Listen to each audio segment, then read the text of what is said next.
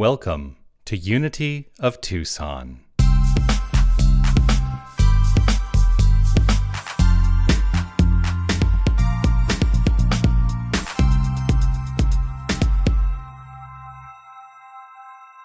It's not that easy being green. Anyone ever feel like it's not that easy to be yourself? I mean, that's what the song is about, right? I mean, you're not Kermit the Frog, but Kermit the Frog did famously make the song a thing, right? It's not that easy being green. But I love where the song gets to. Green is the color of spring, cool and friendly like, big like an ocean, important like a mountain. It's beautiful, and I think it's what I want to be. It's beautiful, and I think it's what I want to be. Talk about an affirmation that we should all carry. That we are beautiful. We are inherently beautiful, irrespective of our appearance, our outward appearance. We are inherently beautiful, and when we truly understand our inherent beauty, then the outward appearance will follow along with that. Because what we recognize about each other is not physical attributes, but energy.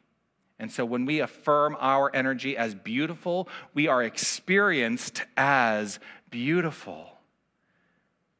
So it's not that easy being green if you decide it's not that easy being green.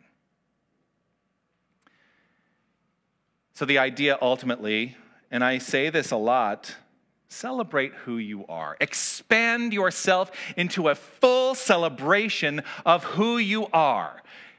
And if you need a reminder, I will continue to remind you every single Sunday to celebrate the you that is you inherently. I believe, we're going to get into this a little bit. I believe that you exist on purpose. I believe that you are worthy. I believe that you have value. What do you believe? Because that's all I see when I look out on the sea of faces and I see the people. I see the face of God. And God inherently is expressing itself by means of all creation, which is inclusive of each and every one of us, on purpose. And it is expressing, rooted in its own sense of worth and value. We talked a lot about this at the Wednesday night class, right? Because what we ultimately found out in Wednesday night's class 2 of 8 in prosperity, and what did we decide that prosperity is all about? It is about understanding your inherent value and letting your life unfold from that point of view. It's not about accumulation of anything. It is about recognizing the truth of who you are. And going to that third aspect of our mission statement, remember who you are. You are here on purpose. I will state that every single Sunday and invite you, if you choose, to welcome that into your experience as a belief. But it is important. Today is all about beliefs. I don't know if you know that yet. It is important to ask yourself the question consistently, I think, what do I believe? I ask myself this question all the time because we are not a dogmatic religion.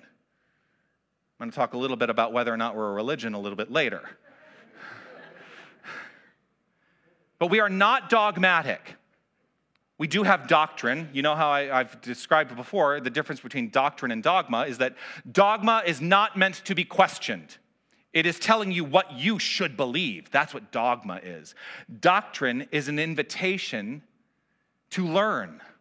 We have teachings in Unity, and you get to decide whether or not you put them to practice in your life. You get to decide what you believe, and they may or may not be in alignment with what it is we teach, and that's okay, because I'm not here to tell you what to think. I'm never going to stand up here and tell you what to think, ever. Ever, ever, ever. And I've worked very hard in my languaging as a minister to never state the words, we believe. Because I don't know what you believe. But what I will ask you is to reflect on questions like this. I'm going to speak in the first person. I invite you to take it in as though you're speaking to yourself. Do I believe the limiting ideas that I have been taught in my life? If you reflect on that question, do I believe the limiting ideas that I have been taught in my life? Is there something that comes up for you into the level of awareness that you can now take action on if it is not working for you? Or have I eliminated those things, allowing something greater to be known?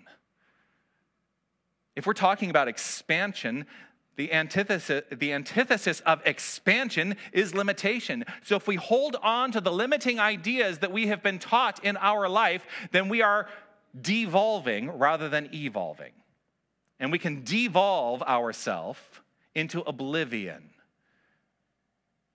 This is it feels very heavy. It's because we're reading prosperity. What? Charles Fillmore's heavy. Okay, that's a belief.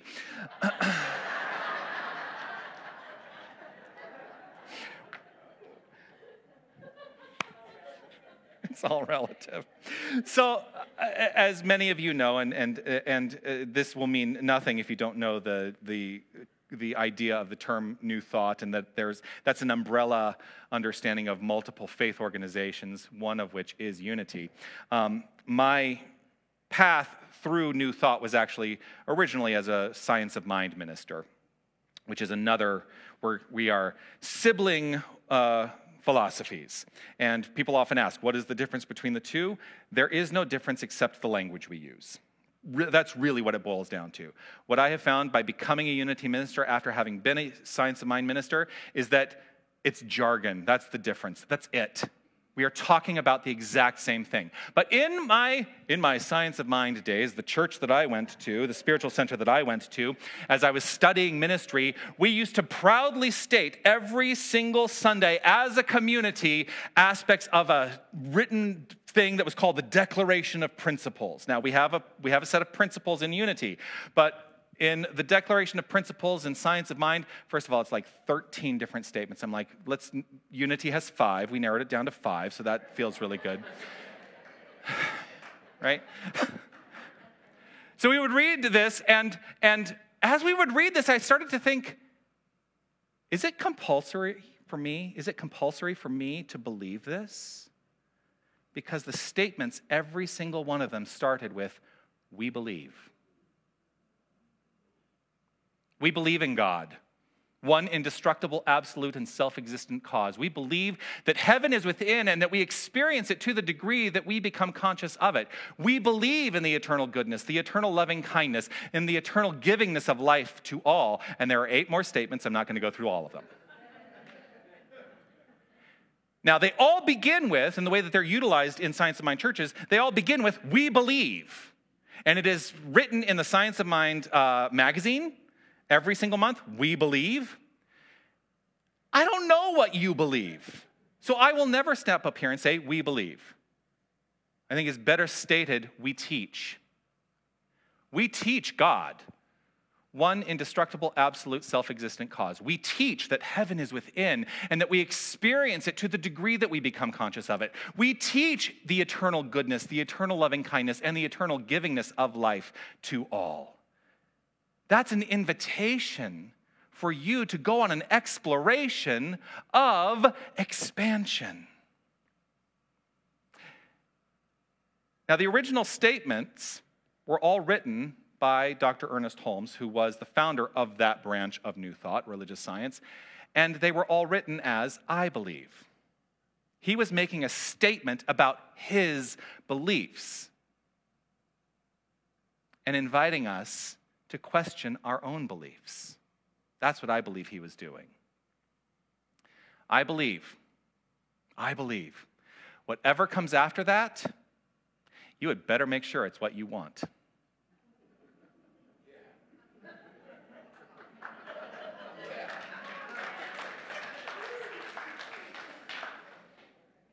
Right? You'd better make sure it's what you want. I made a personal choice in my ministry to frame the teachings as teachings, not beliefs. Your beliefs are your choice. To me, that is a fundamental difference between religion and spiritual philosophy.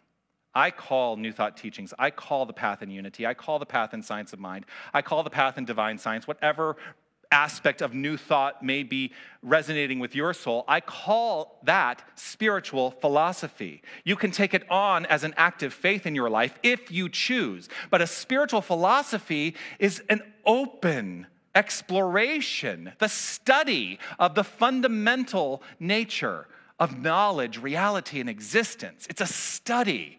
Religion is a dogmatic belief in the worship of a superhuman controlling power. Which side of that equation do you want to be on? The irony is that we have constructed our communities in ways that people look at as religious communities. We come to church on a Sunday morning. That is a paradigm that is usually, in people's minds, it brings up, oh, that's a religion. We're not teaching a religion.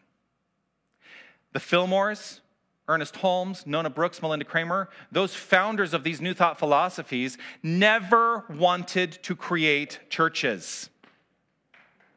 They didn't. What did they want to create? They wanted to create spiritual communities where we could gather together and actually put these tools to work in our lives. So it was not about coming and hearing a magnificent message, a homily on a Sunday, and to just leave and then go about your life thinking other things, not really getting to the nitty-gritty of what it is in your life to live from the highest perspective. That's not what they were about. They were not here to found a new religion.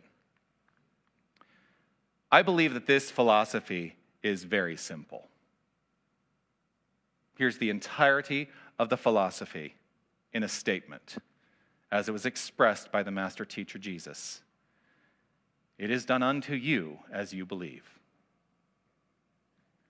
That's it. That's the entire philosophy. I have in the past joked, and I guess now I'm joking again, that I say the same darn thing every single Sunday. And I find 52 new ways to say it every single year. It'll be 53 because there are 53 Sundays this year.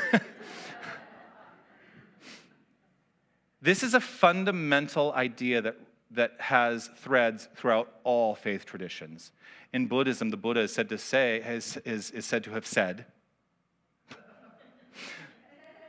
you know what I mean, what you think, you become. You can find it. You can find it in all faith traditions. Fundamentally, mystics, and I think we are all mystics, whether we recognize it or not, mystics are here to truly understand that our thoughts, our beliefs, and the way that we feel, the feelings that we have around those thoughts and beliefs are constructing the quality of our life. And that we are put in positions of power to make those constructs in our life more affirmative and more life-sustaining than we have ever been taught, because we have an entire society telling us something else. Many of us come to these traditions of New Thought from past experiences with religions that told you you would go to hell if you didn't believe. I'm not going to ask for a show of hands of how many people had that experience, because that's irrelevant. But if that touches something within you, it's something to look at. Because it is done unto you as you believe, not as God believes, because there is no God outside the self. There is not that. Here's what we teach about God. I'm going to talk about the 5 principles we teach in unity. These are the 5 things, the 5 principles we teach in unity. God is, I am, thoughts and prayers create, prayer and meditation are how I direct those thoughts and prayers, and it is my choice to live from that point of view. That's all we teach. God is all there is. God, a shorthand for the infinite creative essence, the magnificent creative energy. Not some being, but the infinite, eternal beingness that is at the core of each and every one of us. The essence of creation is what God is. God is all there is, the infinite creative energy of love. Human beings, each and every one of us, are inherently divine. We are that power. We are that presence. We are the light. We are the life of God. Because if God is infinite, there can be nothing separate from God. Therefore, we cannot be separate from God. And it freaks people out. I'm going to tell you, it freaks people out when I stand up here and I say, we must all be able to exclaim for ourselves, I am God. And no show of hands, but did that bring up a little bit of like, ugh, did he just say that? Yes. And I will exclaim it until the day I am complete on this plane of action and probably beyond that too. Because here's the thing. When I state that, it is not to be exclusionary. It is my way of being inclusive. Because if I know that fundamental truth about myself, shut up. These smartwatches are lovely until they start speaking back to you at most inopportune moments.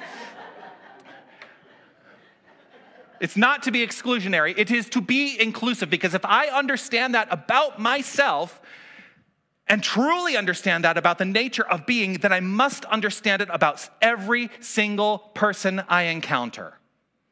There can be no separation. I see only the face of God. I experience only the God essence. I know who I am, and I know who you are. That's what I choose to believe. And I think that is fundamental in our teaching. What do you choose to believe? Now, we can put this to practice. That's the other part of the principles. We can put this to use in our lives because our thoughts and our beliefs, this is number 3, our thoughts and our beliefs create the events and experiences of our lives. Now, I include feelings in that because feelings are feelings are the gasoline in the engine of creation. So thoughts and beliefs and feelings create the events and experiences of our lives. How do we utilize it and put it into practice? Well, we teach that it is through affirmative prayer and meditation. Those are the tools that we use to engage our thoughts, beliefs, and our feelings. And the 5th is very important. It is a choice. It is a choice for each and every one of us to activate this spiritual teaching beyond just an intellectual understanding. Thoughts and beliefs create the experiences of our lives. There was a lot of discussion about this in the Wednesday night class. A lot of discussion around thoughts and beliefs and feelings and how they create the quality of our lives. How many of us, again, rhetorical, how many of us consistently come up with excuses to justify and live with the erroneous results of our mental work, whether that work is happening at the level of awareness or below the level of awareness? What do I mean by that? Do we tend to use phrases to justify things that are not so much fun in our lives by saying, it's all good, it's all God. It's all unfolding perfectly. My perfect outcome is assured. Here's the thing. Those fundamentally are true statements. But a lot of us use those statements to justify the bad things that are happening in our experience. It's called spiritual bypass. Because what is happening is, while we state it out loud, the belief is something else. And the belief is stronger than the statement. And so there's work to be done there. There's work to be done there. So, let me ask you, do you do prayer work? Do you pray? This is not a rhetorical question. Do you pray? How's your life going? That's a rhetorical question. If there's anyone out there who said no, I will ask the same question. How's your life going?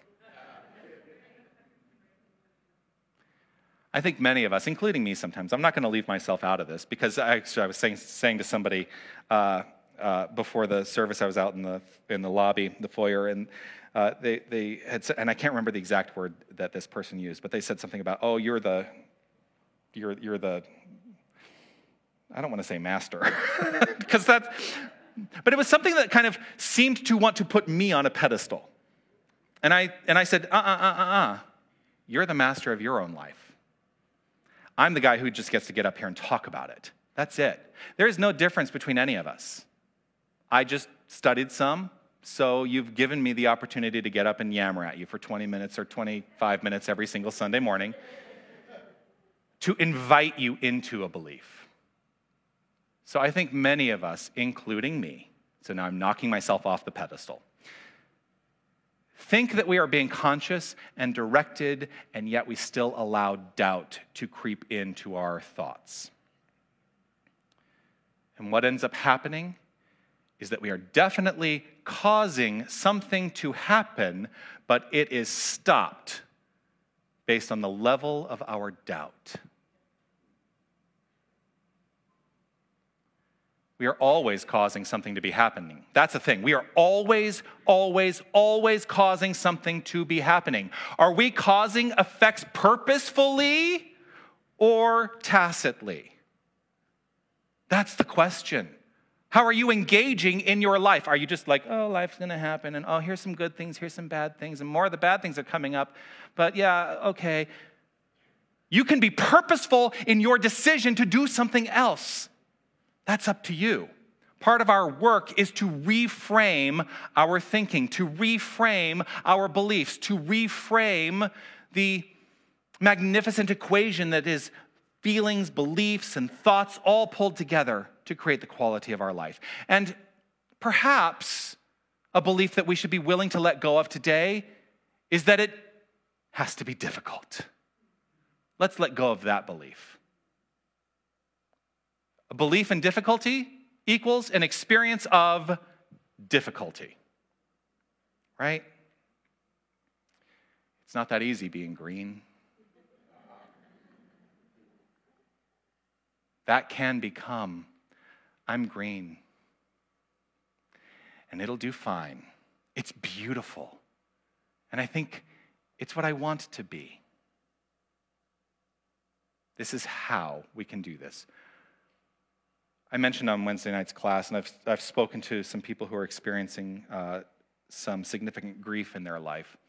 And I want to share this. And the thing is, I'm now thinking, I think I said this last week, but it's okay. I'm going to repeat myself. Our beliefs are like a ball within a jar. And grief is like a ball within a jar. And I think oftentimes what we think about grief or to eliminate beliefs is that we have to shrink the size of the ball. What we need to do is grow the jar. That's what we're talking about, growing the jar. The beliefs we carry will always be beliefs in the infinite mind. What we're going to do is grow the jar of our own awareness so that they have less effect in our experience. So grow your jar. That's how we reframe this. The key to the more magnificent life you imagine is within you. That's the key. And I think there is always room for more expression of magnificence, because magnificence is eternal and infinite. And so we're constantly growing into greater expressions of our magnificence. All it may take is a simple reframe. Peace and blessings. You are magnificent.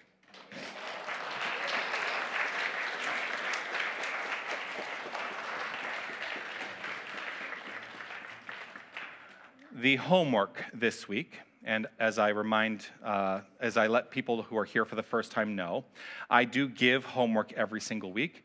If this is meant to be a practical spiritual philosophy, these are tools that you can take to put it into practice. So what I would like you to work on this week is this. On a daily basis, ask yourself the question. On a daily basis, ask yourself the question, what do I believe? What do I believe? And deepen into an exploration with whatever comes up. Why do I believe what I believe? Is this a story that I want to continue living, or am I ready for a reframe? Let that be the exploration this week.